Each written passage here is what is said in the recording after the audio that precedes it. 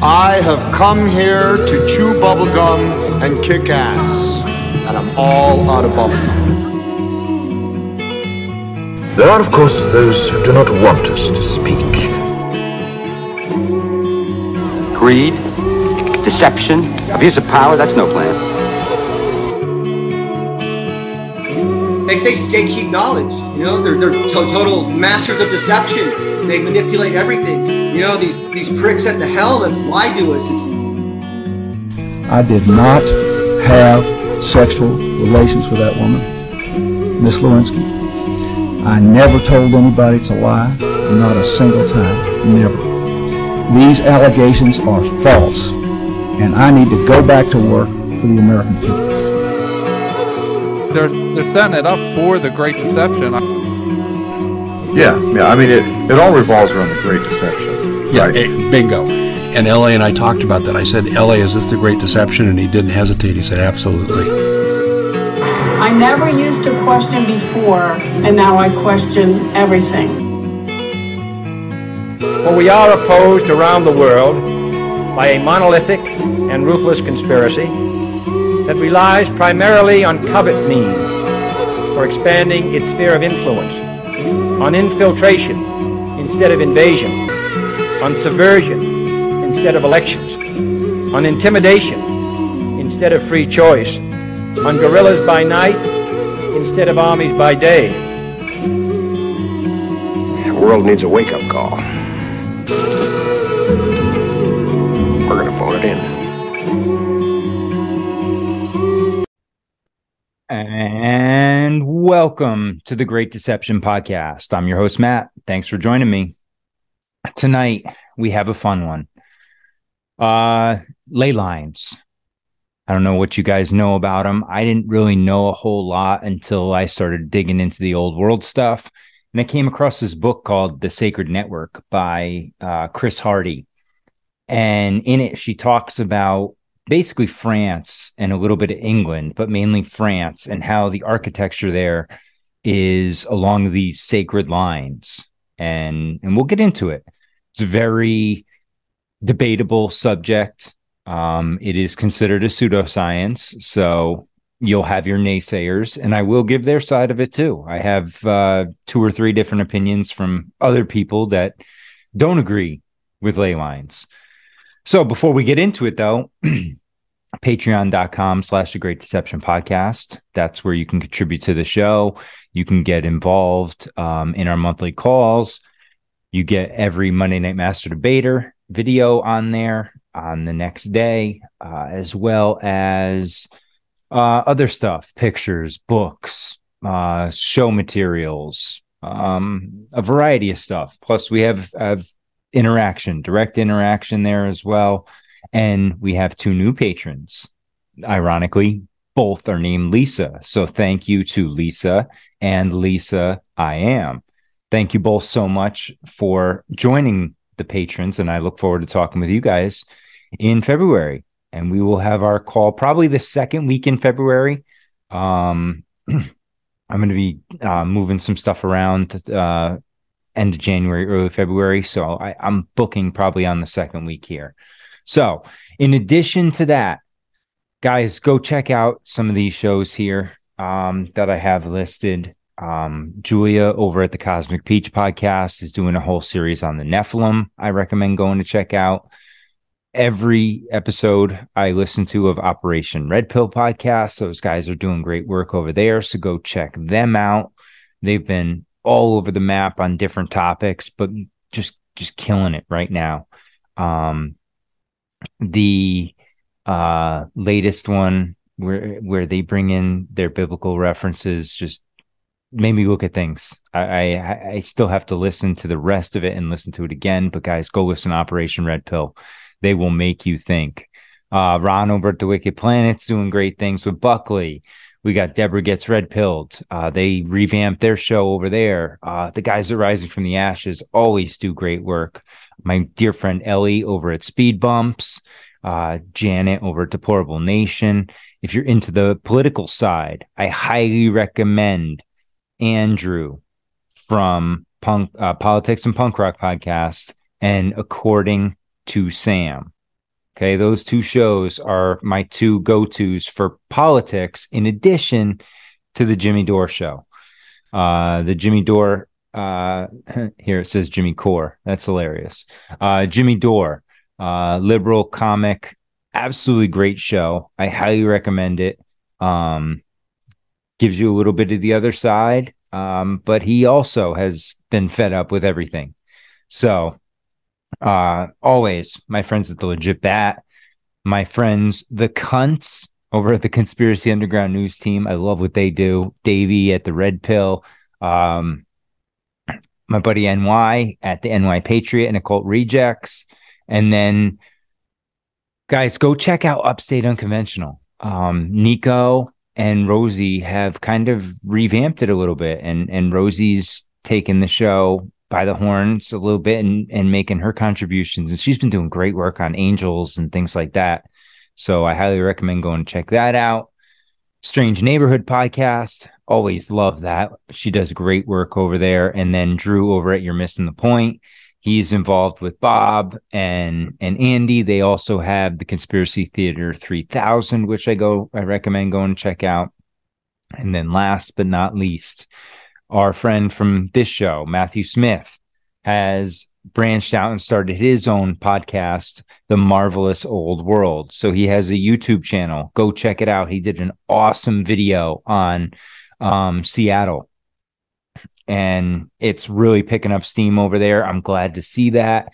Matthew does great work, and hopefully him and I will be reconnecting here in the near future to collaborate on some work, because I love working with him, and he just has great information that I think everybody in this, realm should hear. So enough of the nonsense. Let's get to the meat and potatoes of this stuff. All right. We got ley lines. Are they myth or are they reality? Honestly, I don't know. I've been, like I said, looking into them probably for the better part of a year off and on, a little more or less. No, definitely more. And looking into them, I don't know. And here's why. Look right here. Okay. Right here, we have 3 different pictures. And guys, if you're listening to this, I apologize. This is going to be a video heavy episode. So it will be on Spotify. It will be on Patreon, and it will be on YouTube as long as they allow it. So, but what we're looking at here, okay, is 3 different maps, 3 different sets of ley lines. Now, granted, the one in the middle is a subset of these, and possibly, these 2 could work themselves in some sort of pattern, but you have to use some creativity with this, because there is no given set. Okay. And that's how I want to start this. There's no, one set of ley lines. Depends who you ask as to what you're going to get for an answer. But what do we know? We know that the architecture is special, and it was built using certain qualities, characteristics, like sacred geometry, the golden ratio, things like that induce balance, right? And here it says, in architecture, a balance of harmonics and synergy with the spirit world is achieved through designing a space or building in the proportions of Archangel Metatron's sacred geometry. Okay, so what you see is balance. You see repeating patterns, fractals. This is the same thing we've talked about with star forts. Okay, there's a reason why. And I really think when it boils down to things, it has to do with frequency.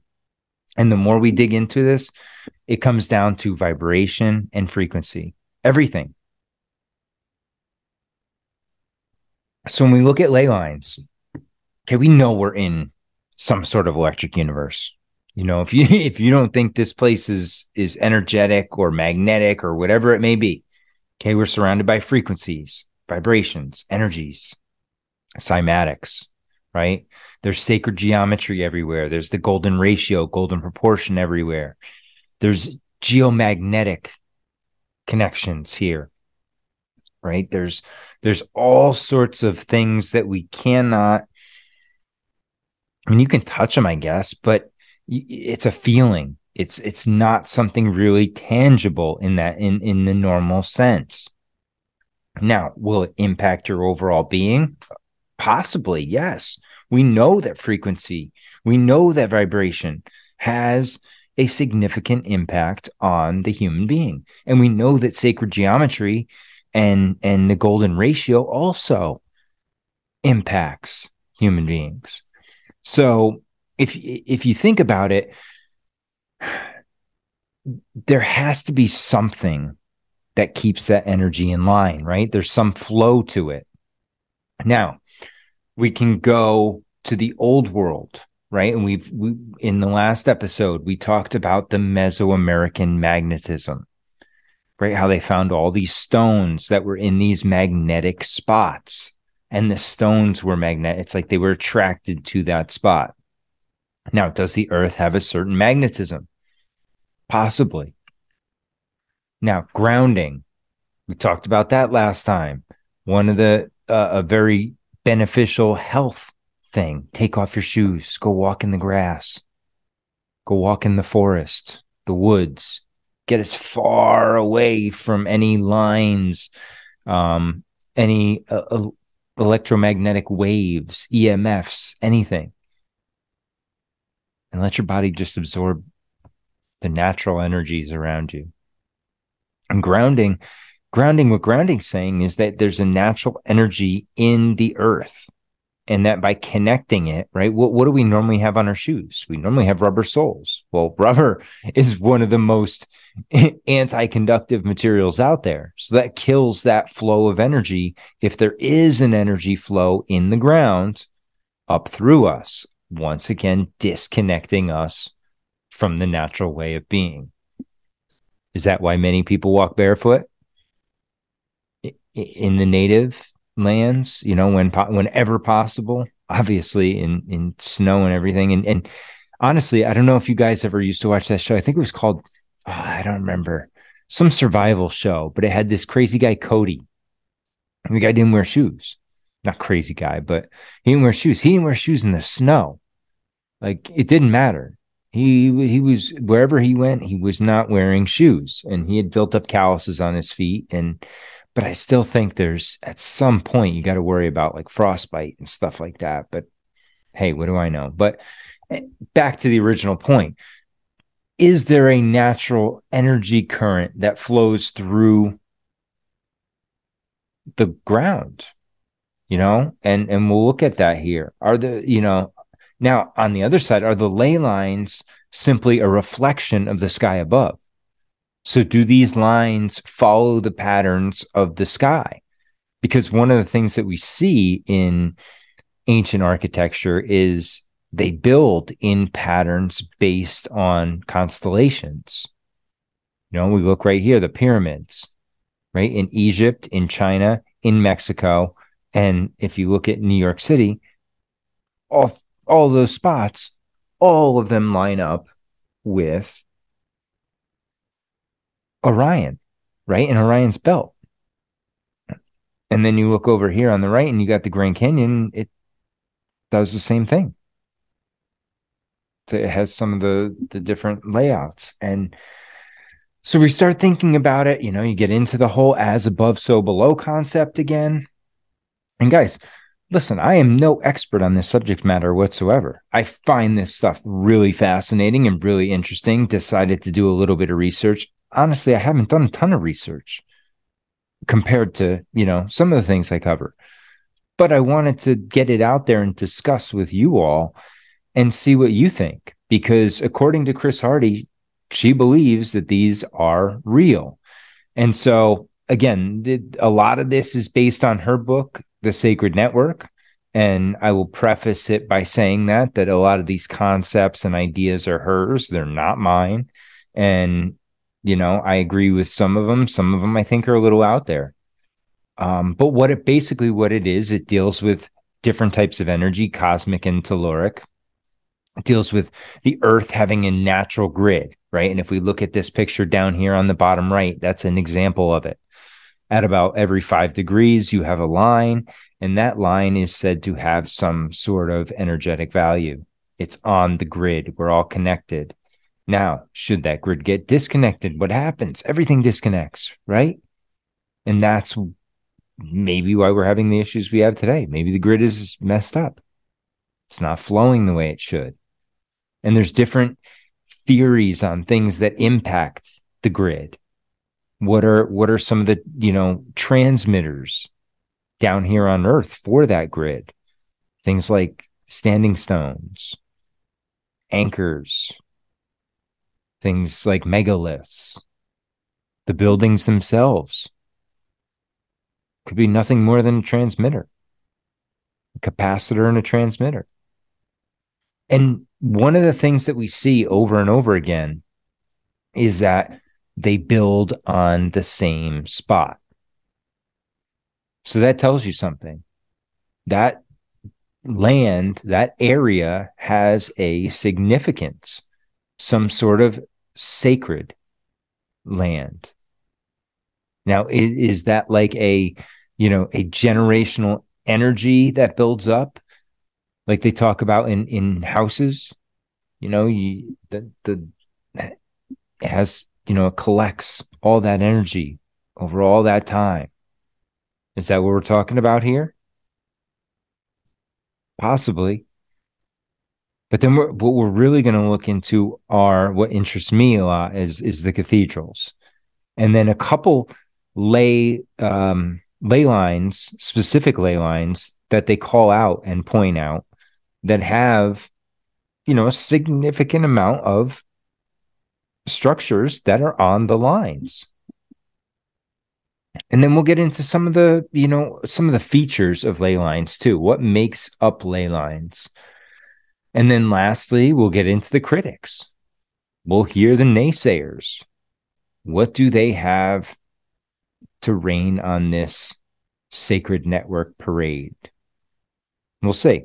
And then if we have time, I also have I found Seattle actually had their own ley line plan in 1987, and we can run through that real quick if we have time, if this doesn't get too long. But we've already, beat this dead horse. Let's get this show on the road here. So the origins, okay? So according to the Germans, they were the Heilige-Linien. To the Irish, they were the fairy paths. Dragon lines to the Chinese. Spirit lines to the Peruvians. Song paths to the Aborigines of Australia. And so on around the world. We see this idea of these lines over and over. Well, in September 1870, William Henry Black gave a speech to the British Archaeological Association in Hereford, and he titled it Boundaries and Landmarks, where he speculated that monuments exist marking grand geometrical lines which cover the whole of Western Europe. So he believes in lines, and this is 1870, okay? So let's see where we go from there. Now, the modern father of ley lines would be Alfred Watkins. Okay, and in 1921, Mr. Watkins was walking in Herefordshire, and he went riding on a horse. He was in the hills, and he saw the different paths, like the footpaths that people were taking. And he noticed that it was a straight line from one hilltop to another. So then he starts looking at the maps and looking at the different alignments. And then he said the whole thing came to him in a flash. He told his son at a later time. And he believed that in ancient times, when Britain was much more densely forested, that the country was crisscrossed by a network of straight line travel routes, with prominent features of landscape being used as navigation points. So these were the lines that kept people going, right? Think about it. It's the current. People are traveling on it. It's the energy getting people to certain points. Be the sites man-made or natural, they all fell into a pattern, usually a straight line. He found sacred monuments often resided along these energy grid paths on the earth, and that the access points along the sacred pathways often had a large abundance of energy, like a vortex. So, according to Mr. Watkins, these things are real. So we see here in the Weird Encyclopedia, it says 2 British dowsers, Captain Robert Boothby and Reginald Smith of the British Museum, have linked the appearance of ley lines with underground streams and magnetic currents. Seems legit. Then you have lay spotter / dowser Underwood conducted various investigations and claimed that crossings of negative water lines and positive aquastats explain why certain sites were chosen as holy. He found so many of these double lines on sacred sites that he named them holy lines. So there are some early claims that there were these sacred lines. So let's go even further back. We'll look at Plato. What did Plato say? Plato recognized grids and their patterns, devising a theory that the Earth's basic structure evolved from a simple geometric shapes to more complex ones, right? The sacred flower of life. It contains all 4 elements. So then we go on to, this was a cool one. This has no tie. This is fire, okay? This is the interior of the Earth with fire conducts, according to Athanasius Kircher. And this is in Mundus Subterraneus from 1664. And this is talking about the fire within the Earth. But I thought this was kind of a cool, if you look at it this way, this would be how it would work, right? You would have these lines that would all connect and reach out and work through the surface. And at these given points, it would be emanated. Okay, usually cathedrals, monuments, standing stones, they would be the connectors of this grid on the land to keep it going. Now, what are they connecting it to? They're connecting it to above. So what Chris Hardy is arguing is that it's taking energy from the ether, which is above, the cosmic energy, and then the telluric energy from below, and it's using the stones, the cathedrals, as the circuit to complete the circuit of it, and using those. And we'll get into that here in a minute. But this little diagram by Kircher really interested me when it came to ley lines, because that's kind of how I envision it in my head, is these energetic lines that emanate throughout the globe, and certain points is stronger. Now, what helps these things travel? Obviously, I think water is a major thing here. Why is almost every major cathedral built on top of a source of water? It's not just a coincidence, I don't believe. Okay, so what are ley lines? Ley lines are the lines that crisscross around the globe like latitudinal and longitudinal lines that are dotted with monuments and natural landforms that carry along with them rivers of supernatural energy. Along these lines, at the places they intersect, there are pockets of concentrated energy that can be harnessed by certain individuals. It is a theorized grid of energy lines that apparently surrounded the Earth. The points on the grid contain many of what are considered the Earth's most sacred sites. And what you'll see here is you have the vertical lines, right? And then you have the horizontal lines. And those would give you your crisscross pattern. And, when I was thinking about this, what I kept seeing were 2 intersecting pyramids, right? An upside down pyramid with a regular pyramid, and it forms that X, that point, that cross where it seems like energy would flow. Now, this is what's dubbed St. Michael's line. Okay, so now you're taking a line and you're drawing a line on a map, and they're going from England to Israel, actually from Ireland to Israel. And you see there are significant structures along the way. Now, is that coincidental?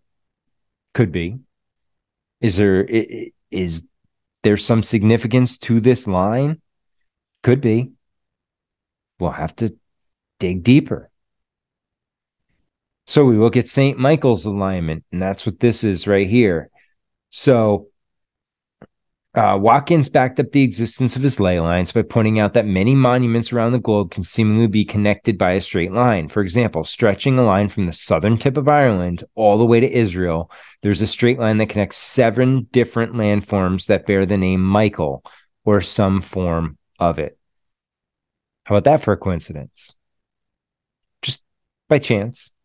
Okay, they just happen to have those. Now, Michael's a common name, yes. I will hear the critics right away. Oh, Michael, I get that. But it's awfully coincidental. Okay, as far as their supernatural component, the ley lines mystery deepens when it's revealed what they connect. Along the ley lines lie the Great Pyramids of Giza, Chichen Itza, and Stonehenge, all wonders of the world that continue to surprise archaeologists today. Perhaps their presence on the ley lines near the so-called energy pockets could explain their inceptions, all of which defied the laws of architecture at the time. All right, now here, little video. When we get into ley lines, we find out that all these ancient monuments like Stonehenge are built on the same straight line pathways where these churches, abbeys, and cathedrals are built on. What I'm suggesting is that the cathedral is an ascension mechanism. First of all, they burn frankincense and myrrh, and we know now that frankincense has these weird chemicals in them called sesquiterpenes, which when you breathe them, it actually activates your pineal gland. The pyramid effect from the roof, you're hearing this stuff, it's echoing, and then you're looking at that stained glass window, which is a mandala. You get this huge spiritual hit, but you don't know why. Perfect ascension chamber built to activate your consciousness. The Knight Templars brought all that science over from Egypt. What do you think? Now, David Wilcock, yes, take him with a grain of salt. He can have some crazy ideas, but I think there's a little truth in every craziness. Okay, so let's dig a little deeper. Now, this is what I was talking about before with the telluric energy. Let me move myself out of the way here. Okay, so when we look at this, what is telluric earth energy? So according to Hardy, these giant telluric waves undulating vertically and linked to geomagnetic field of Earth create a network of crisscrossing lines all around the Earth.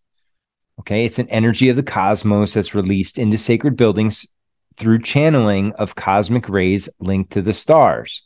Sounds a little crazy, right? But let's dig into it a little more. If a church or a temple is built at a precise spot, the structure increases the strength of the energy, the crossing point, and imprints it with the quality of consciousness of the people who pray or meditate there, right? That's that collective idea.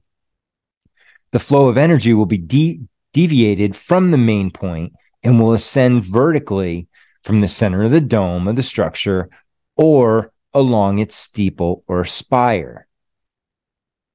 The sacred building directs the telluric energy in its ascending flux along the field lines of the architecture and its anchor in the stone, wood, and metal.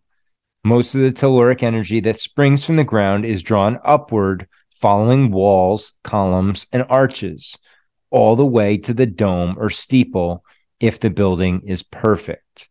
So this is why sacred geometry was so important. That's why these buildings are, in many,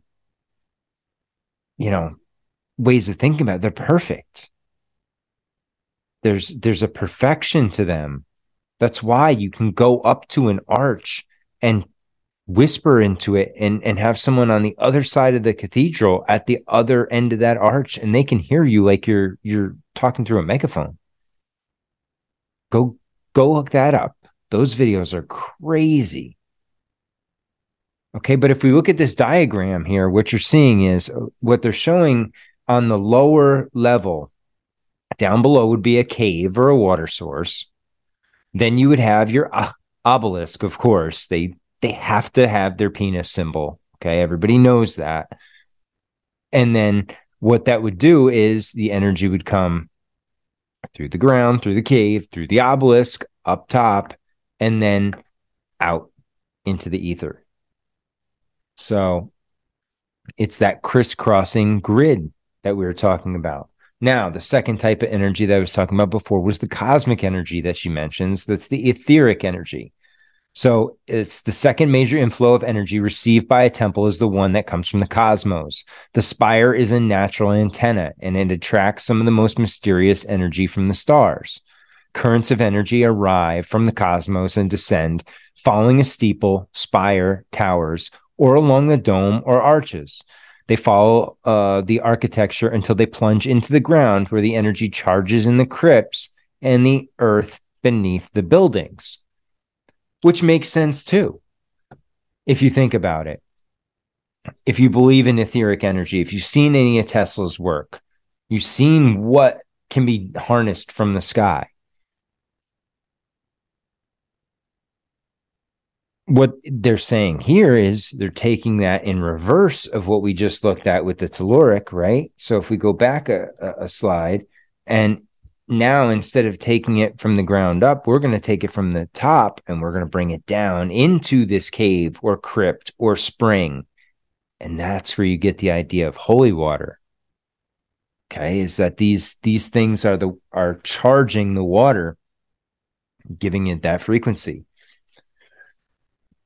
Earlier we mentioned as above, so below. Well, is it just a coincidence in France that 8 Gothic cathedrals reproduce the Virgo constellation? And Virgo would tend to be Mary, right? Notre Dame of Paris, Beauvau, Amiens, Noyon, Senlis. I'm butchering these names. I am not French.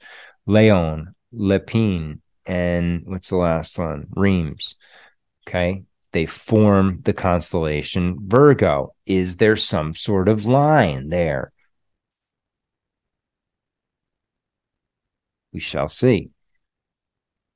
So now we get into what she deems the natural grid. And that she says that's a network of connecting sacred buildings or stones that is not only anchored to the natural telluric grid, but is also perfectly enmeshed into it, forming a seamless and balanced mandala. And that's, again, you look at the mandala, where do we see that? You see that in the rose windows of churches, cathedrals, prominent in these architectural structures. Another thing that you see, obelisks, prominent in these cities.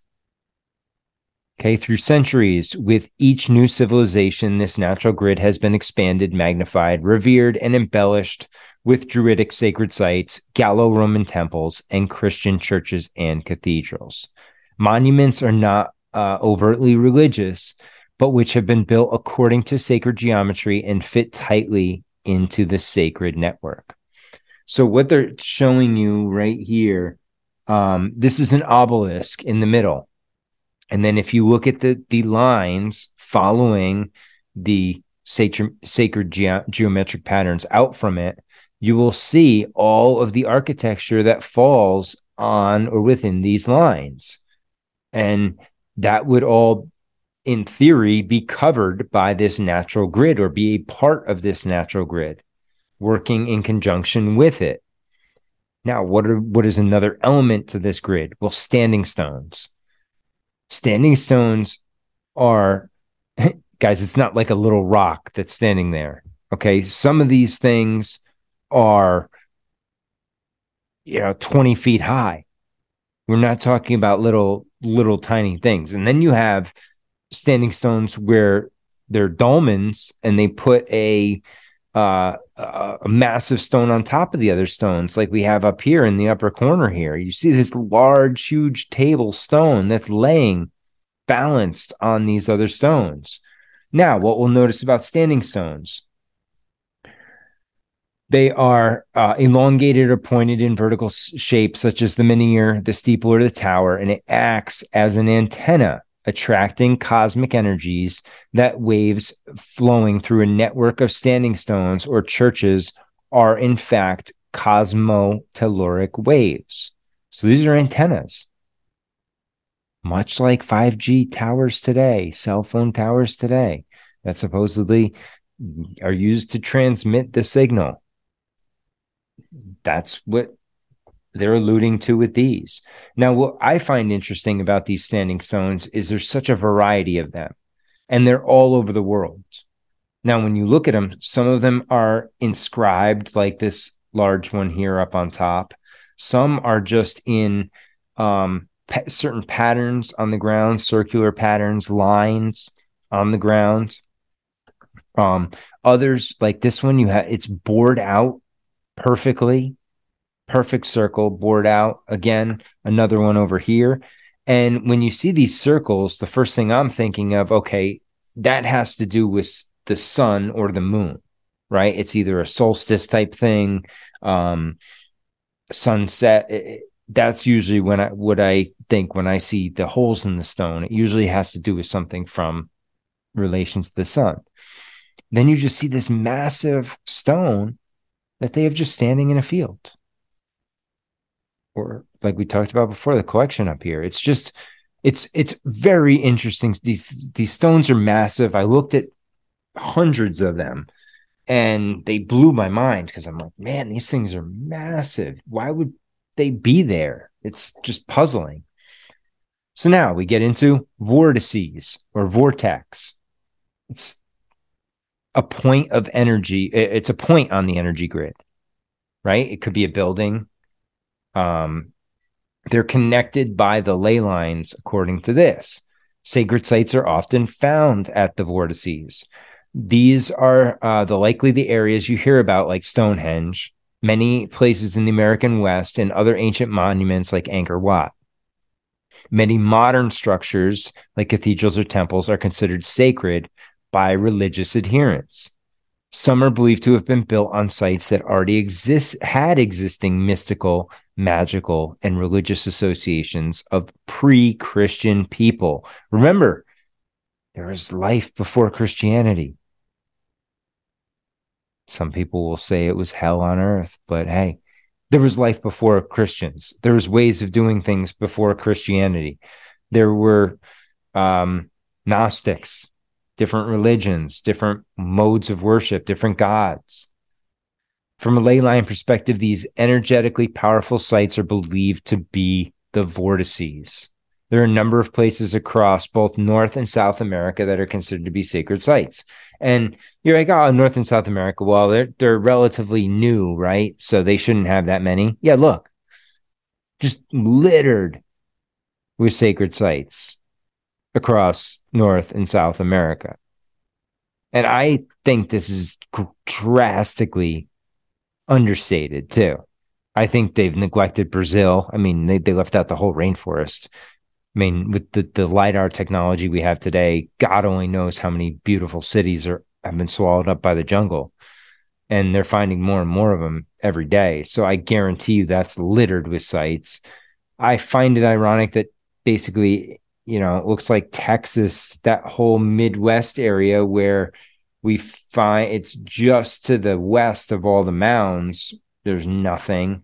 That's speculative because in the Grand Canyon, we know is over there. So I just find it really interesting that the number in North and South America for places that are supposedly, you know, managed by these natives, you know, what do they call them? Not even natives, savages, right? Is the word they love to use about the native people. Savages, these aboriginals. So come on, guys. We got to be better than this. All right. Now, this is an interesting one. This is semantic field theory. I don't know if I buy into it, but just think about it, okay? Building continuously expanded and empowered the same semantic field, the same conscious field, by concentrating spiritual energy on places that are naturally beneficial to the body and soul. The sacred network of each religion has been precisely and respectfully embedded within all previous networks. So this is saying that they build these churches or cathedrals on these sacred spots. Now, whether it was previously a different religion or not, that ground still harnesses that sacred energy from the previous religion, previous time.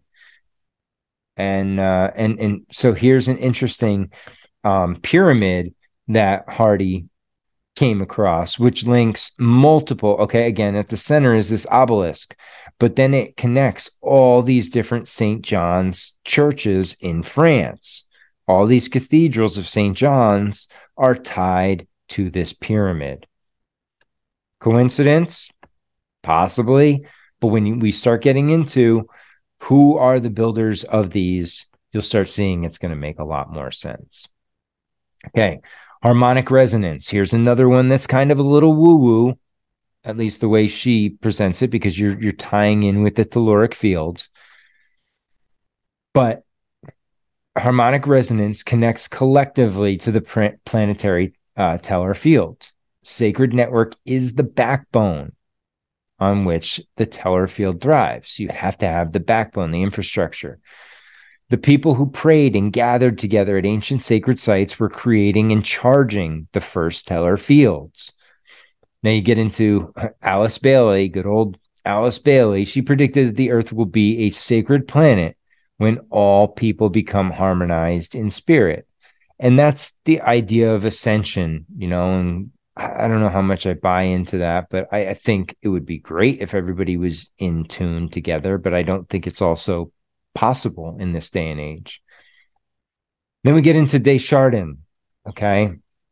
And he said, we are going to achieve harmonized collective state of consciousness, although this will not be at the expense of our individuality, the hard-won achievement of the past cycle. So he says that by us achieving a harmonized collective state of consciousness, we will rise together. And he said, but what everybody says to that, and my biggest fear in that is, well, what about individuality? Aren't we supposed to hold on to that? Or is that an ego thing? He says that we'll be able to collectively reach a harmonized state of consciousness and maintain our individuality, which I find really interesting. Semantic energy is the energy of consciousness. Now we get into anchor points. All right. These are much like standing stones. They are generally buildings where architecture conceived according to sacred geometry or the golden ratio.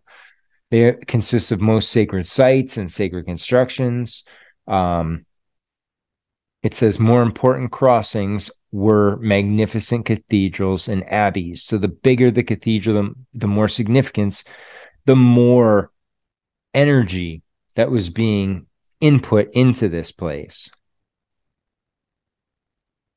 Now, the towers of these sacred buildings are shown, she says, to have the number, not only show the number, but also the direction of the sacred lines by the numbers and sides and angles in their geometric form.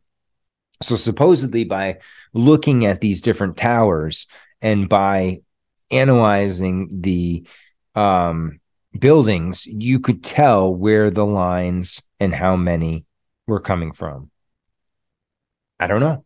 I'm not a ley linologist. But looking at it, I mean, they may be onto something. They may not. Let's give a listen right here as we get into the cathedral and megalith portion. And for you, those of you that follow me on Instagram at The Great Deception Podcast, you'll have already seen this. I posted this back around Christmas. I was watching an interesting documentary on the old cathedrals and things like that. And this woman nails it. Churches were built on power lines or ley lines, and that these in themselves had power in the land. This was the craft of the wise. We believed in Mother Earth and that we go back to Mother Earth, and it's not really a bad thing at all. And they nicked all of the ideas, all of the pagan sites, and Christianized it, and splashed holy water on it, and nicked all of the religious relics and things that were inside. And I would imagine they're probably still tucked away somewhere underneath the Vatican. So did you hear that? Basically, they took these pagan sites, sprinkled some holy water on them, put the relics away in the basement, and changed teams, turned it into a Catholic cathedral. Now, if any of you know where we come from in when it comes to the organized religions, if you think they just took those sacred relics, now there were certain of these holy warriors that would have destroyed every single one of them. We know that because they wanted these people. And actually, one of the books I'm reading right now over here, it's called Yucatan Before and After the Conquest. And that's what it talks about, how this guy went in there and he just destroyed everything. All their artifacts, all their anything that had to do with their religion was destroyed because they had to convert. And anything they were worshiping outside of, Catholicism was devil worship and had to be dealt with accordingly. So as we look at this, we know that these guys were probably taking some of these relics and worshiping them still. And that's where you get this mishmash that we deal with today, where, you look at Vatican and that's a pretty satanic place, if you ask me. I mean, you look at some of the symbols that they're worshiping and some of the practices that they do, they don't seem very pure. They seem rather dark. And again, a lot of this, guys, is just intent. That's what it boils back down to, intent. What's your intention? But let's get back to the buildings. Okay, so we look at the Freemasons, our favorite group, factored in sacred geometry by designing many of their buildings in the layout of the Tree of Life, with an alchemical river flow under or by the building to help connect it to the spirit world. Okay, again, the elements. Before the Hindus erect any type of building, they construct a square from establishing due east and west. They then lay out the entire building accordingly. In Buddhism, the Temple of Buddha is often designed in mandalas as a square that leads up to a suggestive pyramid, various sacred geometric cubes of the 3D image of the flower of life, or Metatron's 5-pointed star, as commonly known in Judaism as the Star of David, right? And that's the one we have here in the middle. The ancient Egyptians used regular polygons in their construction. Many sacred spaces follow sacred geometry outlined in Archangel Metatron's proportions, which include nature and water. And that's a prominent feature in these. Again, I talked about it over and over, is that water source. It's so important to these buildings and where they put these things. Now, again, it's about balance. Okay, and we've dealt with this before when we dealt with cymatics in the Starford episodes. We talked about it in the Old World Architecture with Matthew Smith. If you remember, he brought the 3 diagrams of the 3 different churches, Solomon's Temple and a couple others. But you notice that the layout of the body in the temple matches. And where do you enter? You enter in the lower chakras. Where does the knowledge come from? It comes from the higher chakras, the brain, if you look at the body as a temple. So let's get back to the cathedrals and the megaliths. They were a dense network of churches. Cathedrals and abbeys were regularly destroyed by fire and rebuilt using different architectural style, which one infamously built or burnt in the recent near future was Notre Dame. And we'll look at that and we'll think about that while we go through this, okay?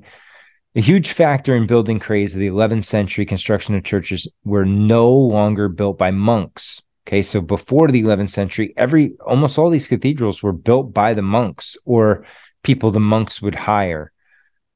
But now they were going to use civil guilds. So between 1050 and 1350, so in 300 years, 80 cathedrals, 500 churches, and tens of thousands of minor churches were constructed in France alone.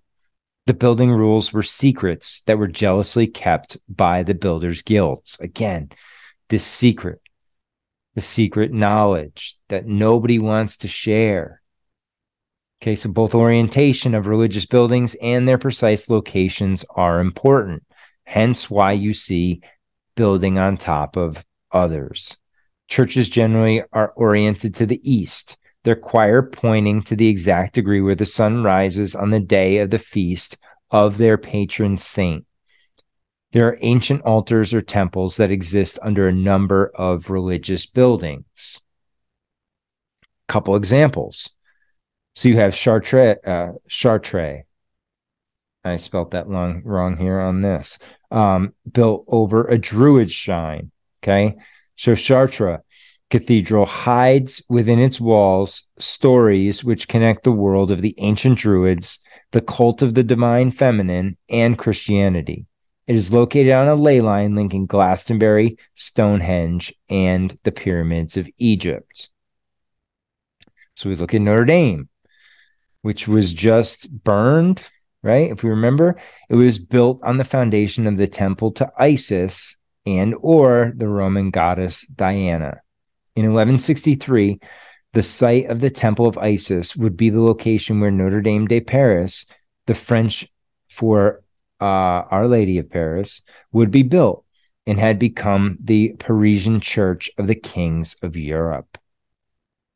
The original statue of Isis was preserved in the Abbey of Saint Germain until the year 1514, when the Archbishop of Meaux had it destroyed.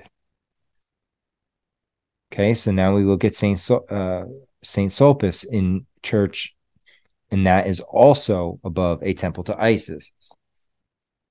So Saint Sulpice was built over the foundations of an older church dating to the 13th century. What is less certain is whether, as is alleged, beneath the 13th century structure, there was originally an ancient temple to the goddess Isis. The fact that the city of Paris may have been named after Isis, Par Isis, Paris. Very interesting. And this is Notre Dame, okay? And you're looking at the reconstruction of Notre Dame. And when we talk about these old buildings, remember, they talk about it has to be perfect. In order for the energy to flow, everything must be perfect. Well, that includes repairs. So, architecture of cathedral must be designed according to the principles of sacred geometry and must remain intact and complete to function. So, if anything's off about the structure, it does not function properly. If repairs must be done, they must be carried out with the utmost respect for the ancient architecture. A bad repair can damage the integrity of a building, blocking out the natural flow. Is this why there are so many fires at these buildings? So that they can wipe them out and create a new energy flow? Is that what the ritual of 9/11 was? Was that just a giant one of these? A sacred building may vibrate in total resonance no matter its architectural style. It must be pure and balanced in proportions. It must follow the golden ratio. Walls and arches must be perfect and whole to allow sound waves to pass through in a fluid way. You have the circular and half-circle domes and Roman arches instill inner silence and balance. The Gothic arch, the ogive, induces upward thrust and uplifting consciousness and spiritual love. So all of these things, look at the balance in all of these, okay? And these are the these two diagrams here in the middle are the ones from Matthew Smith that I was referencing earlier. Over here, we have a cathedral, and you look at the sacred geometry of it and the balance. Everything is perfect. And that's how these things functioned. Now, in June of 1601, Pope Gregory wrote Abbot Mellitus as he prepared to leave England. I've come to the conclusion that temples of the idols in England should not on any account be destroyed. Augustine must smash the idols, but the temples themselves should be sprinkled with holy water and altars set up in them in which relics are to be enclosed. I hope the people, seeing their temples are not destroyed, will leave their idolatry and yet continue to frequent the places as so formerly, so coming to know and revere the true God. And so Alfred Watkins says, it is on record that Patrick, the Bishop of Hebrides, desired Olgierdus to build a church wherever he found the upright stones or menhirs. The Catholic authorities therefore provided instructions to build churches on the exact spots where ancient temples and megaliths stood, and in practicality to cover them. Think about that. They should not be destroyed. And the order of the Pope specifies this 3 times, not once. He made sure this was crystal clear to everybody. And then even the author says, we cannot exclude an ulterior spiritual, if not an occult, motive to this. And that's where the questions come in about organized religion, because it is this mix of the religion they preach with some paganism.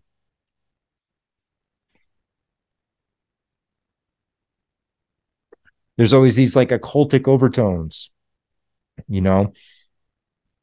Churches and cathedrals must be built on a mount.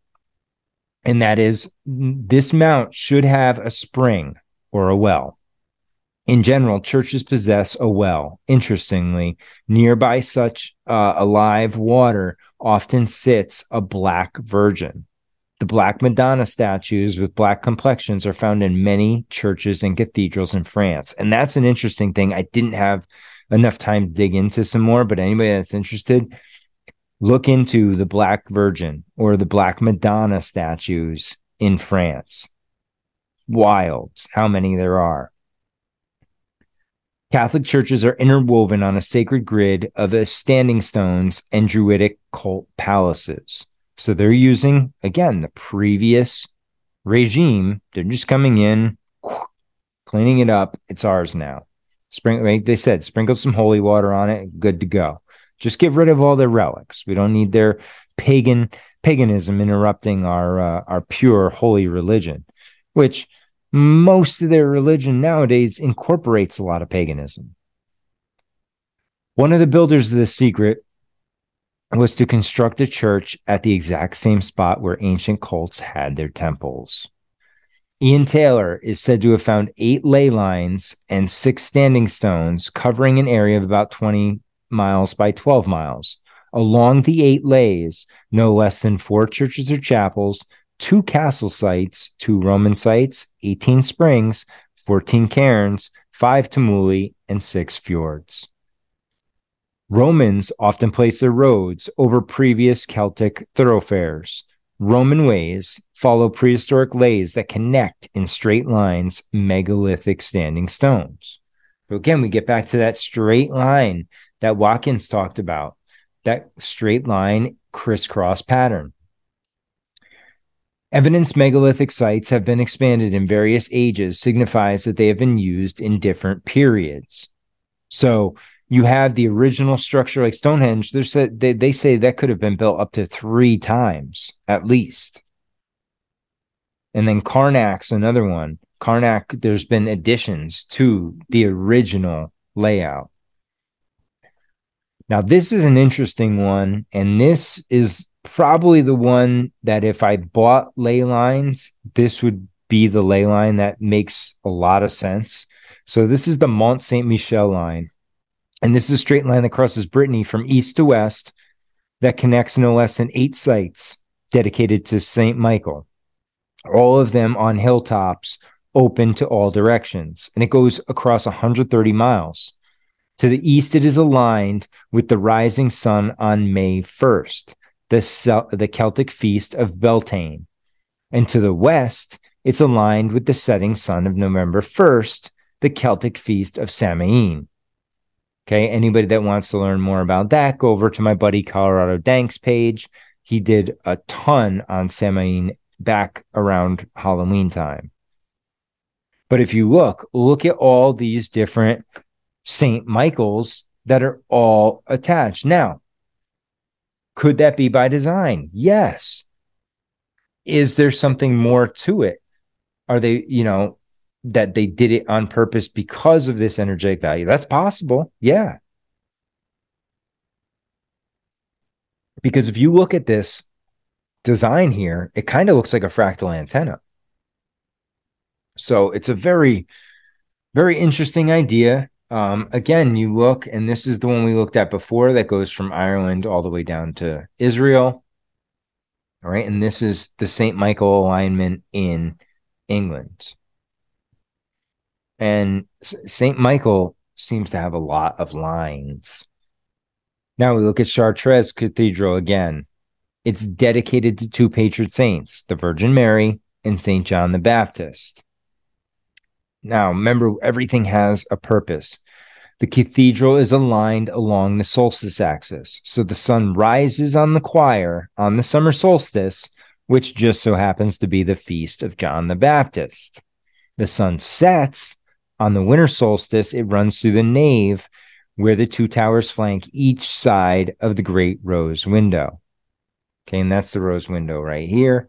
And then if you look, again, you see the two towers, and then it comes in through the one in the middle. So this design, they're working with, it takes great knowledge. Okay, you're not just doing this and putting it up and then realizing, okay, yeah, this is where we're going to put this because that's where, no. They had to understand the solstices. They had to understand the sun and the positioning in order to build these accordingly. Now, why go through all that trouble? Is it just so that the sun's there on that given time, or is there an energetic value to that? That's where the question is. Now, this I found interesting because if you think about it, it's even through World War II, France didn't have it too rough. All the governing leaders were the whether Gaelic chiefs, Roman emperors, kings of France, emperors of France, or presidents, have respected the fundamental sacred network of Paris and France, its sacred geometry and orientation. No one's come in and relaid it. It's a lot like DC.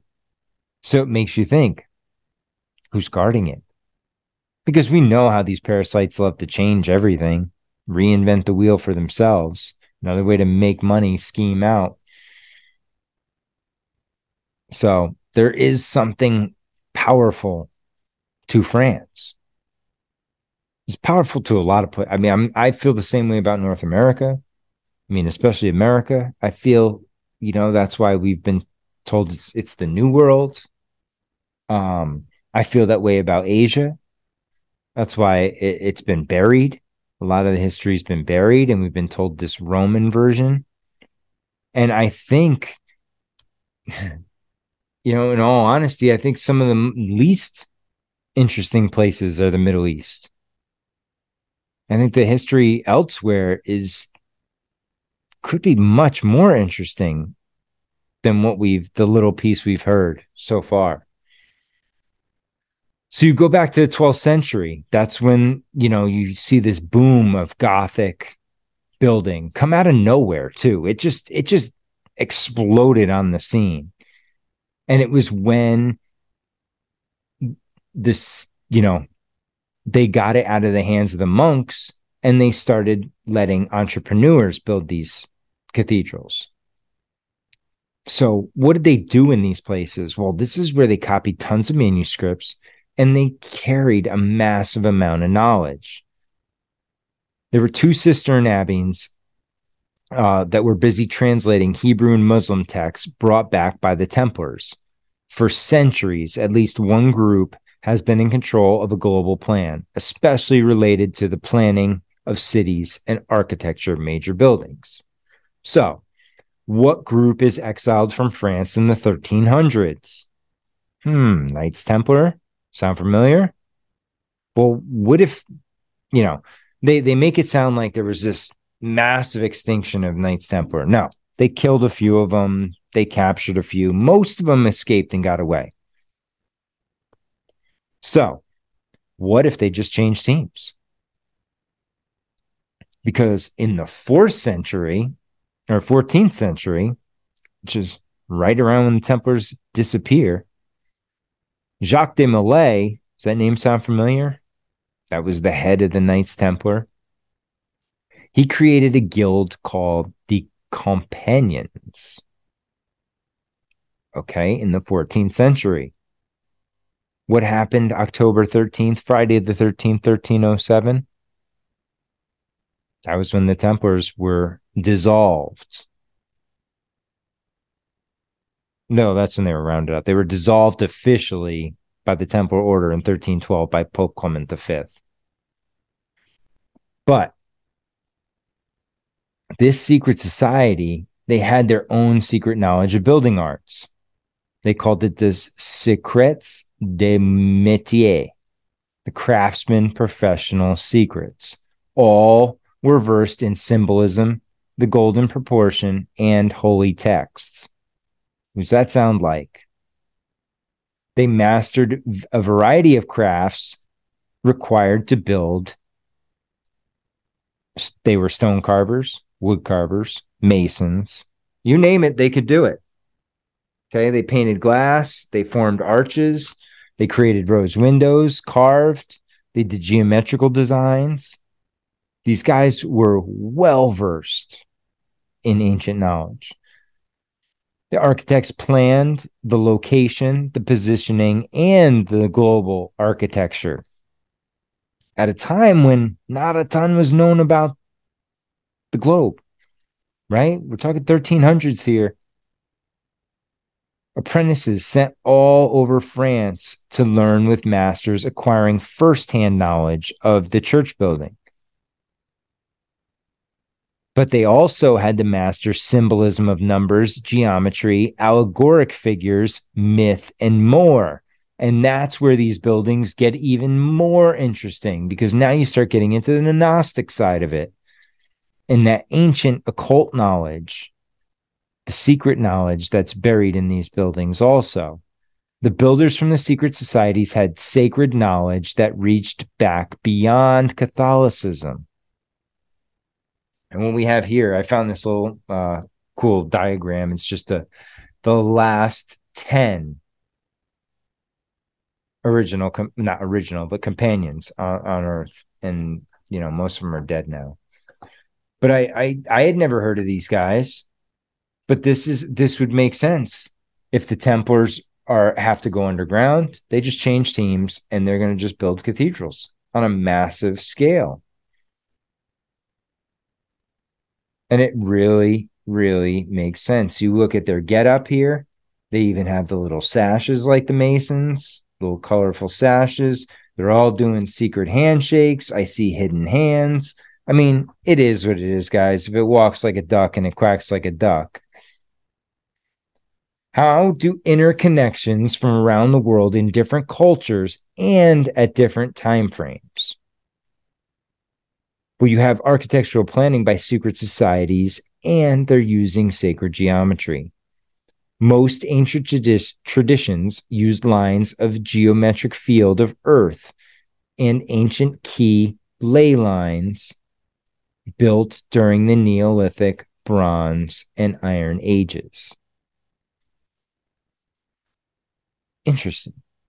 So you look here. Here's a ley line in Scotland that goes from the north of Scotland all the way down. You see all of these significant buildings that are ley. This is another one in France, which is very interesting because you start with Calais, then you have Calisi, and it ends with Cales. And then you have a lot of Mont and then ALs also along this line. Coincidence? Possibly. Intentional? I don't know. I didn't do it. I'm just pointing it out. What if sages, druids, and shaman of the ancient civilizations were able to see and understand the laws of cosmotelluric flows and energies, as well as their influence on human consciousness? And that's why they chose. That would explain these sacred sites that were on these crossings, charged with this beneficial energy, where the telluric energies meet in harmony with the cosmic spirit energy. This would explain protecting these sacred sites and rebuilding, constructing around them. And this sounds an awful lot to me like star forts. Same thing, guys. Same principles here. There's a sacred ground. It's using telluric earth energy with the cosmic energy, and you look at the patterns of some of those star forts, I don't know. Now let's look at megaliths, okay? So you have two types of megaliths. You have the menhirs and you have the dolmens. Menhirs is just like a huge standing stone, okay? Usually 2 to 6 yards in height. So you're looking anywhere from 6 feet to 20 feet. Some have carvings. Others are arranged in circles like Stonehenge, and others are in alignments like Karnak, like we looked at earlier.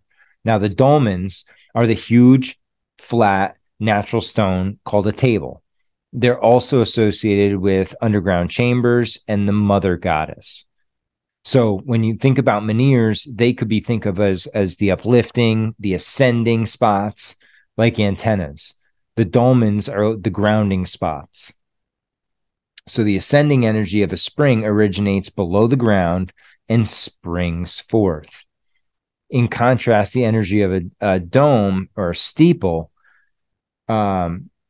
resulting in a crisscross of telluric lines. So that's what we're looking for here. We're looking to cross swords. Rarely do we want to do this, but in this instance, crossing swords is acceptable. Now, you guys have heard of holy water, right? I mean, that idea of blessed water. And I always thought it was bullshit up until a few years ago when I started looking into Dr. Emoto and I started seeing his studies of water. Because I never really believed that you could charge water, that water would do anything. You know, I mean, it just doesn't like, oh, water can hold frequency. Water has feelings. The more you look into it, water is magic, man. Water is, it is a heavenly substance on this planet. So you look at these healing temples, they would have greater potency when situated on grounding spots and in caves. Patients would drink the sacred water and then sleep in a cave underneath the temple in order to receive a dream that would propose a cure. I found that really interesting. That you were essentially, because of the energy there, you would be, you know, telepathically almost provided a cure by staying in these crypts and drinking the sacred water. So you look at this example on the lower right here is St. Fulbert's crypt. So ailing people used to live and sleep in the crypt, praying and drinking the holy water until they were healed.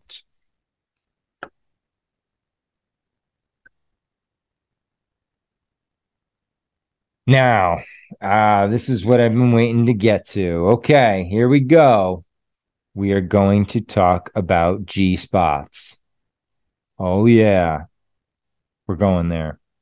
So there's 3 types of sacred spots. You got the A spot, the G spot, and the AG spot. So the A spot is a crossing cosmotelluric line at the ascending energy spots above ground marked with menhirs and steeples. So again, that's that ascending energy. And if we look at this diagram over here, it's the rising of the curve, right? That's the A spot going up to the steeple, up to the menhir, up to the anchor point. Then you have the G spot, which, okay, guys, I'm only going to show you once where to find it.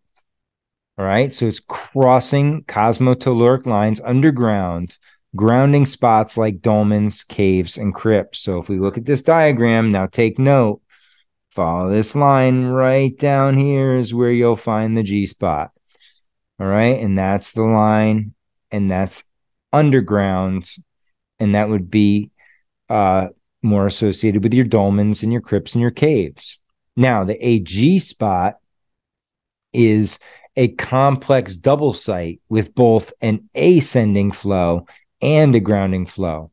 So that would have, you know, maximum energy we're talking about at those type of spots. Now we're going to look at the golden rectangle and the golden proportion.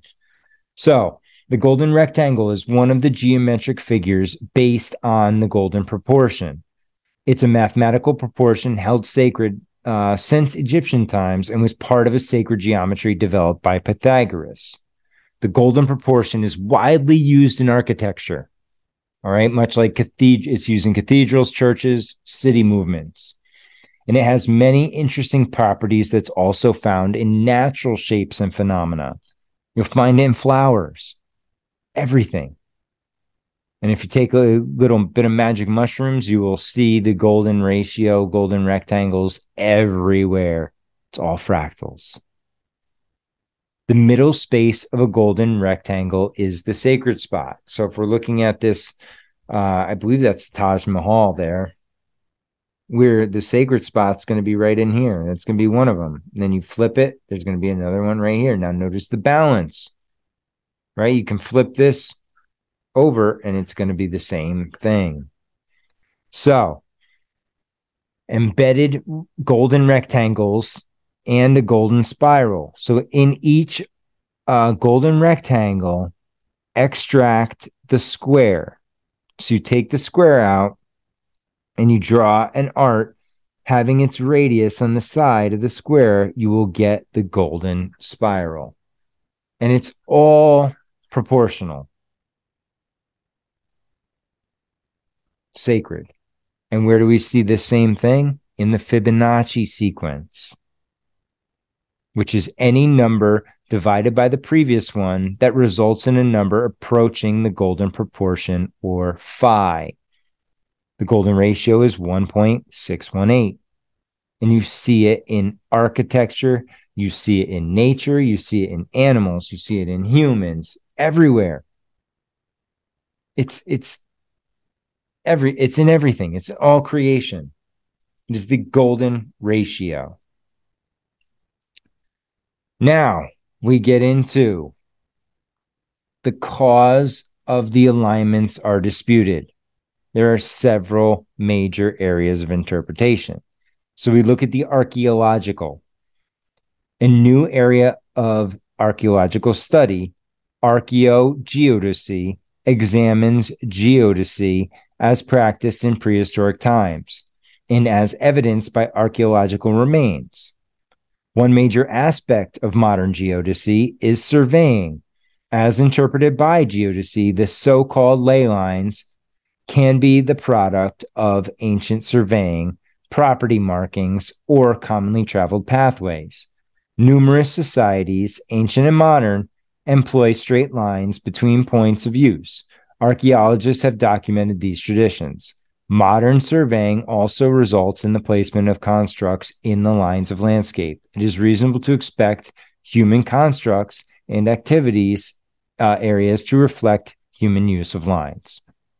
Very valid, right? What's the shortest path? The shortest path between 2 points is a direct line. So the fact that we see all of these straight lines does not automatically signify that these are, energetically charged lines. There has to be more than just they're in a straight line. So let's look at the cultural side. Many cultures use straight lines across the landscape. In South America, such lines are often directed towards the mountain peaks. The Nazca lines are a famous example of lengthy lines made by ancient cultures. Straight lines connect ancient pyramids in Mexico. Today, modern roads built on the ancient roads deviate around the massive pyramids. The Chaco culture of northeastern New Mexico cut stairs into sandstone cliffs to facilitate keeping roads straight. The New Age. So, the New Age, some writers widely regarded as pseudoscientific have claimed that the ley lines and their intersection points resonate a special psychic or magical energy. These theories often include elements such as geomancy, dowsing, or UFOs. Some similar believe these points on lines have electrical or magnetic forces associated with them. And once you start bringing the UFOs in, I'm out. I want nothing to do with it. It's dog shit. Skeptical. Skeptics are of the actuality of ley lines often classify them as pseudoscience, as we said before. Such skeptics tend to doubt that ley lines were planned or made by ancient cultures and argue that apparent ley lines can be readily explained without resorting to extraordinary or pseudoscientific ideas, which I do believe is possible, because I do believe there's a little bit of fanaticism to this, right? It's blown up. So we've given how, they believe that all these sites are sacred and how these lines carry this telluric and cosmic energy. Let's see what the critics have to say. Flat out, ley lines do not exist. This was shown by Tom Williamson and Liz Bellamy in Ley Lines in Question, which analyzed such lines statistically and showed that the density of archaeological sites in British landscape is so great that a line drawn through virtually anywhere will clip a number of sites. And that's true. If you look at Britain, you look at France, you look at some of these European nations where they're so densely populated. Yeah, I mean, you can draw a line and you're going to hit something, right? So then we have Paul Devereaux. And Mr. Devereaux, he's a researcher. He claimed that the concept was bogus and that there was no way they could exist, and that a reference to them in an occult book is the only reason that supernaturalists believe in them. Devereaux also claimed the ley lines could just be coincidentally overlapping with esteemed monuments. The lines that Watkins drew on his map could easily be explained by chance alignments. Jeff Ballinger, the author of Paranormal Encounters, A Look at the Evidence, which discusses the supernatural significance of ley lines, agreed. He pointed out the fact that the term could be used to describe a line of any length or location. It detracts from its validity and claimed that it is not specific enough to use. Seems like a valid claim. Now, this guy, Carl Regan, he wrote an article, A Critical Look at Ley Lines. And I really like this article. I found this after I had done my research, and I had to include it after the fact because it made me question it, right? Again, get back to the motto, question everything. It made me think about it again, because my big thing was with the line, right? And I'm thinking about drawing a pencil line on a map. Now, it seems like, okay, yeah, it's a straight line, but think about how big that line is in proportion to the map, right? That could be a 5 or 10 mile wide pencil line there. So, I mean, we're being a little liberal here with our measurements and our the way we lay things out. And when Carl points it out here, he has 6 points. It's really 5 points, and we'll go over them right here. He goes, so in his article, it says, in order to accept that ley lines are as described by most purveyors and believers in fantastic claims of antiquity or New Agers in general, there are some premises that have to be accepted as true. These are straight lines that, okay. He goes, the problem, however, that once you start to increase the distance of the line, straight becomes a very relative term. As Watkins originally described it, this line that followed the Earth's surface from point to point, much like a navigational meridian, which encircles the Earth, passing through each pole on its way until it arrives back at the point of origin. This isn't a line at all. It's a circle, or to be precise, if not pedantic, an ellipse. However, you decide to draw a ley line. If you make it long enough, its straightness becomes less and less apparent as it follows the curvature of the Earth. Now, I guess our flat Earth friends would argue this, that, there is no curvature of the Earth because look at everything else. You can see it's not curved. But hey, that's not my hill to die on. Number 2, precisely intersect multiple points of. One would think that the width would be a trivial bit of information given the ability of the ancients to detect them and all. But this is the sort of thing a ley line proponent would rather leave to the imaginations of the choir he or she is preaching to. This is because if you spend too much time thinking about it, you realize at some point the width can be so large as to render the concept meaningless. And at an opposite point, they become so narrow as to be ineffective. And here's why. When you draw a line on a map with a pencil wide enough to intersect each of these sacred sites along the ley line, that can be hundreds of meters across. Very true. Sacred or important sites on the landscape, and thus not trivial points of little interest. This is one that the points intersected by ley lines are only ancient, sacred, special, etc., and not trivial or inconsequential. If this were true, then why would we define ley lines by connecting multiple points of pizza joints across London using a straight edge? Some would doubtless have encounter arguments. One being that pizza restaurants are sacred, and that I'd be hard-pressed to disagree. But if this is the case, then where do we draw the line on special, sacred, or important? Suddenly, anything qualifies, right? And that's a good argument. So what, are we talking about significant? And what is significant? Again, that's a matter of interpretation. It's not fact. So you get into fuzzy as to what is connected on these ley lines. Another counterargument might be that this study is flawed because city streets in London are linear, and naturally pizza places would be along these streets. But I'd answer this is not a new thing culturally. We favor linear paths sometimes, but the London's pizza joints ley lines were not limited to all one street. They span many streets, some parallel, others convergent. Now, this one, there is a genuine energy transmitted, sometimes claimed to be telluric. The claim that there are one or more energies transmitted along ley lines. As it turns out, science has a very good understanding of the energy and how to measure it. Many, if not most ley line proponents claim that this energy is telluric. I think this is because it's a strange word that isn't encountered often. And so people are like, yeah, telluric, man. Telluric energy is quite simply earth current. It results from a variety of natural causes like the solar wind's effect on the magnetosphere and geothermal activity below the Earth's surface.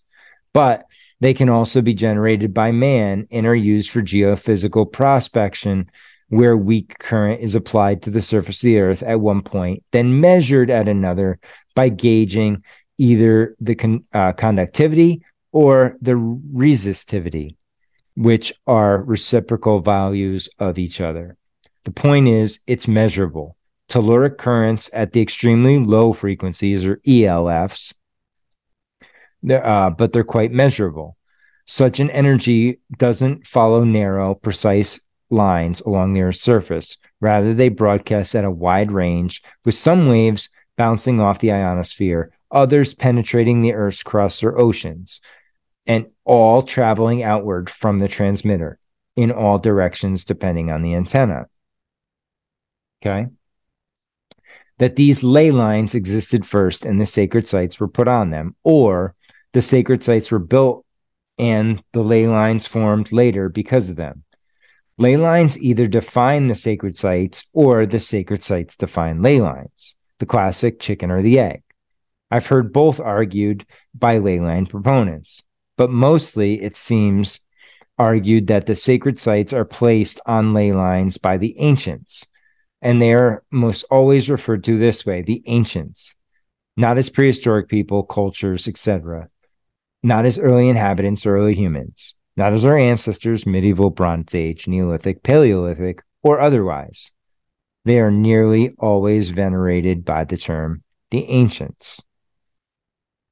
They see the ancients as having had some sort of knowledge or understanding of the universe that is now lost to us.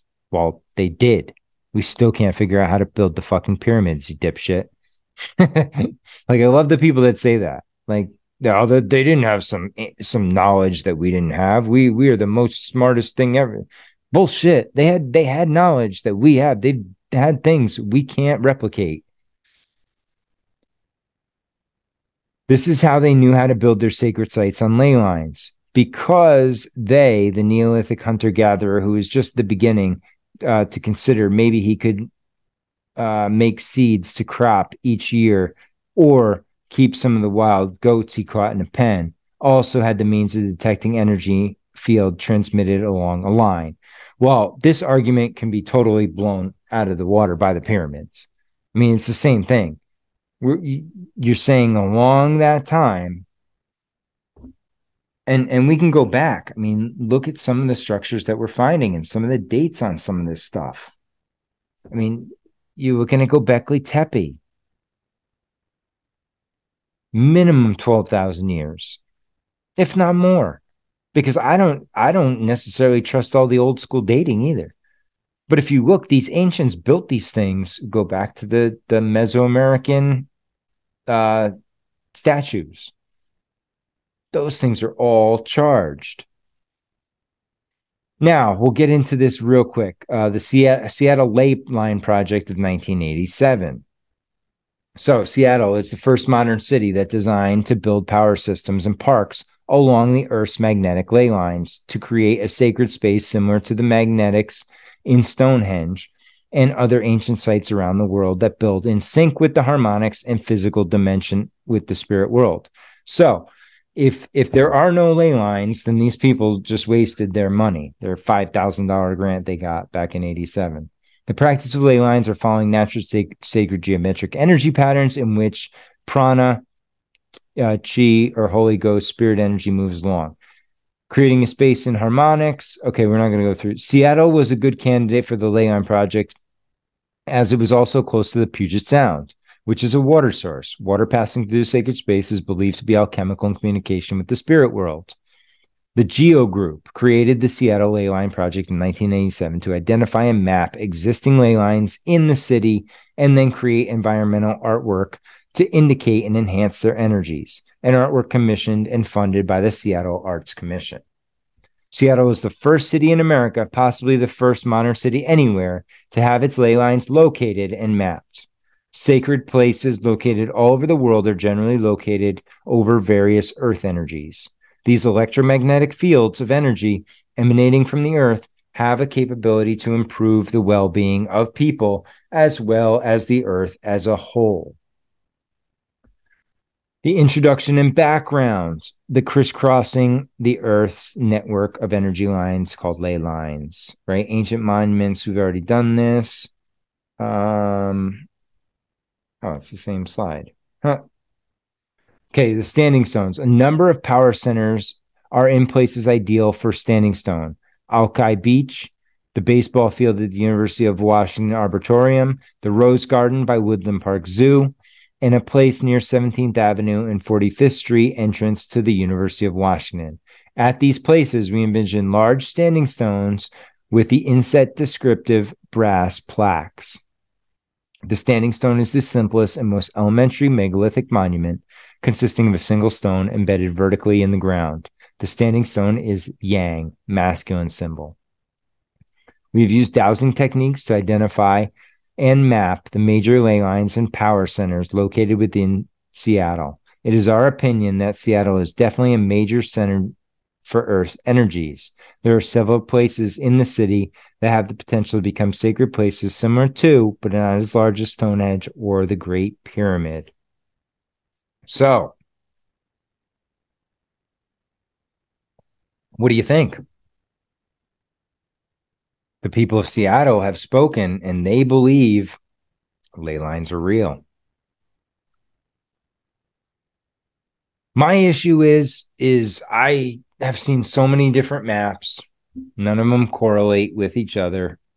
None of them are based on any, each of them have a flow like this. They take the map and they roll it out. None of them are on a flat map. They're usually poor interpretation. I mean, yeah, look at this. Like this Chakras of the Earth one up here on the upper left is, I don't know. I don't really agree with that. It just doesn't make sense to me. I don't know. This one over here with the net, if I were to picture ley lines, this is what I would picture it as, like a spider web. And at certain points, yeah, you would have this geometric power station right? Like the capacitor, the transmitter, the power center. You're going to have one or multiple all around the globe. Okay. And that's what I think this is. That's like these points, these flower points over here. That's what those are. And, you just look at the different varieties of ley lines, and some are waves, some are direct lines. And again, if you draw a straight line, I mean, look at the size of these lines. How many miles across are these lines if they're to scale on these maps? Right? See, that's what we got to think about too, is, you're talking about massive swaths of land. Now, are we going off of, scientific readings like latitude and longitude? That's a different story. And again, depending on where you look, the ley lines are different. And that's been my problem, because I've been trying to find something good on ley lines in America.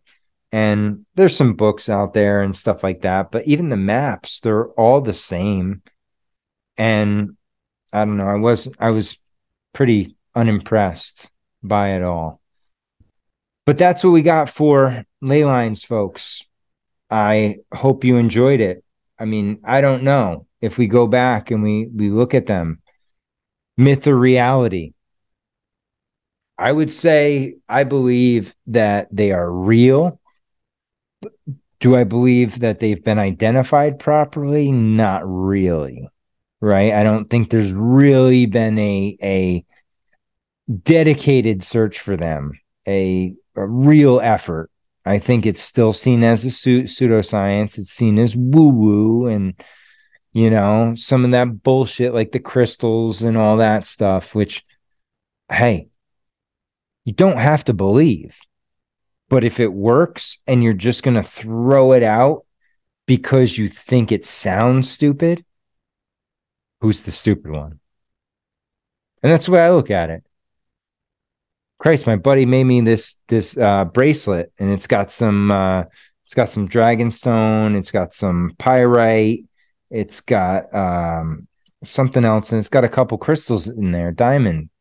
And he's, the stones and the intention put into it supposed to help my arthritis. Now, is it going to cure it right away? Probably not. Will it do anything? I don't know. But I've put it on myself knowing that the intention was put into it and that I'm now using it for that positive manner. So it's all done in good intention. So I think that's where we get back to it with the ley. I think there is a natural earth energy grid. Have we been able to map it out? No. I think we know certain spots. I think you look wherever those pyramids are. I think wherever there's a mound, look at government property. Where can't we go? Those are probably pretty significant energetic spots. Pretty significant historic spots. So are there ley lines in France? Chris Hardy seems to think so. And she's, made some decent proposals, some propositions. But I think what we get out of this more is that there is sacred ground. There are sacred spots.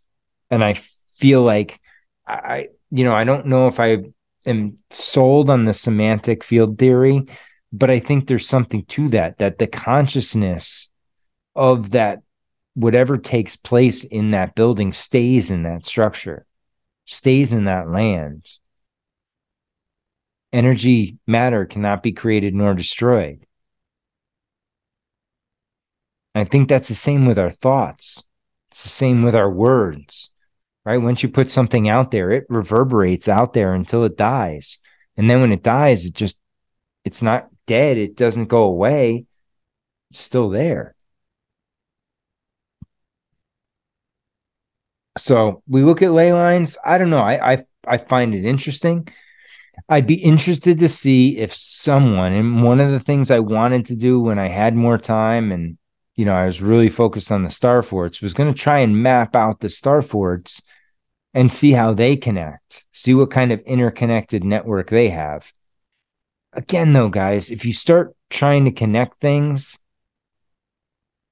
eventually you're going to run into something that connects, right? I mean, that's just the laws of nature. But in reality, to find that it connects with a real purpose, that's what we're looking for right now. And I didn't really find it with the ley lines. I didn't find a given set of ley lines that I could buy into. Now, do I believe there are powerful energetic lines on this planet? Absolutely. Absolutely. I think that's what explains a lot of these buildings. So we have to keep digging, especially on this one. I think it's a really interesting idea. The Earth's natural grid. I think the idea of sacred spots and sacred ground, I agree with that.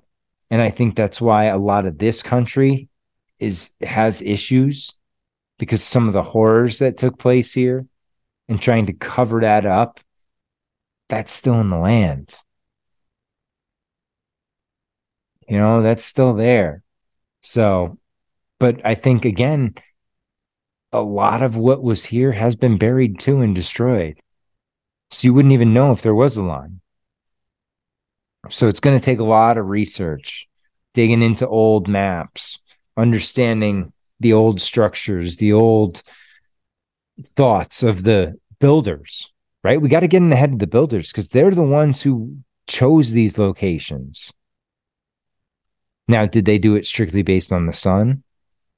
Possibly. Build them just on the solstices. Yeah, that's a possibility. Were they built because of some energy in the ground? I don't know. Haven't seen it yet. But I do see this connection. I see it in churches. Okay, you see structure, water source underneath. You see with star forts, structure, water source underneath. What do you see in both of them? Sacred geometry, the golden ratio. We see all this similar stuff. So it can't be that far off. But at the same time, I don't think we've nailed it yet. I think there's more work to be done. And that's where you all come in, right? I'm one person. I threw together 50 some odd slides for this, spent a couple weeks researching it off and on. And the better part of the last week, putting this little presentation together. So now I need you to do your part if you're really interested in them. Take this ball and run with it. Let me know what you find. I'm interested. This is really as far as I'm going with ley lines. I'm moving on to the builder side of things. The people, the energy. And we're gonna start. I think I'm going back to the antiquities in America next, because I want to start looking at who are the natives. This is a wild question. And in the book that I found, I think I found some very interesting information that I've never heard before, some connections that I've never heard before. And guys, it all starts working itself together, right? We're talking about the buildings, the cathedrals. We're talking about who built them. Why did they build them? Where they built them? Why did they build them in the shape they built them? All these things are important in the story of history to understand it. And a lot of that knowledge has been hidden, not provided, kept secret. And I think now we're starting to see the Great Awakening, and the information is starting to unfold. So what do we need to do? We need to be vigilant. We need to look at the information, analyze it, go through it with a fine-tooth comb, find out what's not true, get rid of that right away, and then keep looking more. And we'll get there eventually. I think we're doing great things together. I think we're uncovering a lot of information that needs to be brought out there. So I thank you all for this. Do me a favor, share, leave a review. 5 stars. I will read reviews. There were none this time, so I didn't have anything to read. Patreon.com/The Great Deception Podcast. Go to Instagram.com. I have a link tree there. You can find all my links. You can find the merch store. I got some cool t-shirts and hoodies out there. Men and women. Go check them out. The mugs are really cool. I got a tumbler out there. Those are fun. And then aside from that, guys, let's just keep getting better every day. This place is a fucking insane asylum, and we need to try and calm it out. Bring some rational energy to this very irrational time. So thank you. Go check this out. It'll be on Spotify. Like I said, it'll be on Patreon. It'll be on YouTube eventually. I want you all to get it here first. And as always, stay strong and question everything.